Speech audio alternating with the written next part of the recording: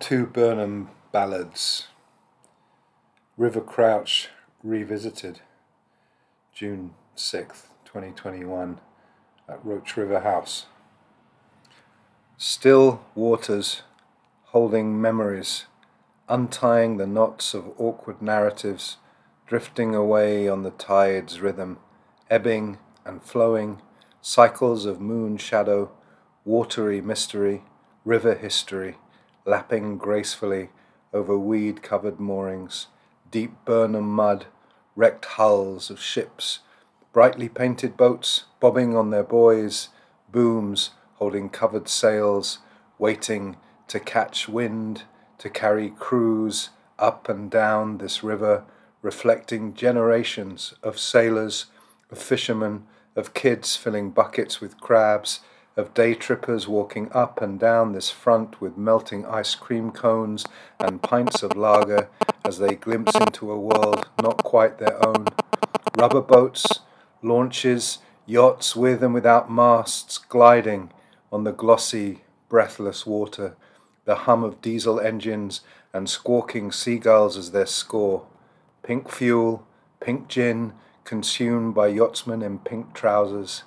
the solace of the silent solitude, sailing at sea, stilling the soul from suffocating stories, redeeming the past from its demons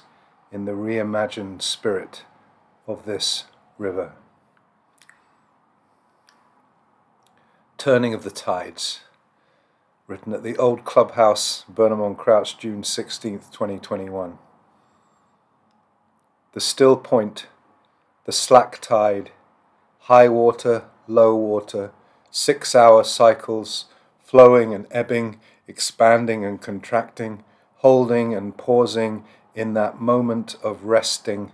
a beat, a breath, a sublime transition where everything is possible, held in the silent drifting, at the height, at the depth, top and bottom of this tide, where memories collide and the past cannot hide, gulls and gannets, cormorants and kittiwakes delicately stepping in the mud, as the gentle water, salty and pure, caresses the seaweed shore, sure in its promise, in its falling, that it will rise again, carrying life, defying destiny, washing away yesterday, living waters, perpetual preparation for tomorrow's dream, embraced in past promises and present possibilities, tidal, transcending of time, where the old are young again, and the youth carry the wisdom of age in these wondrous wakings,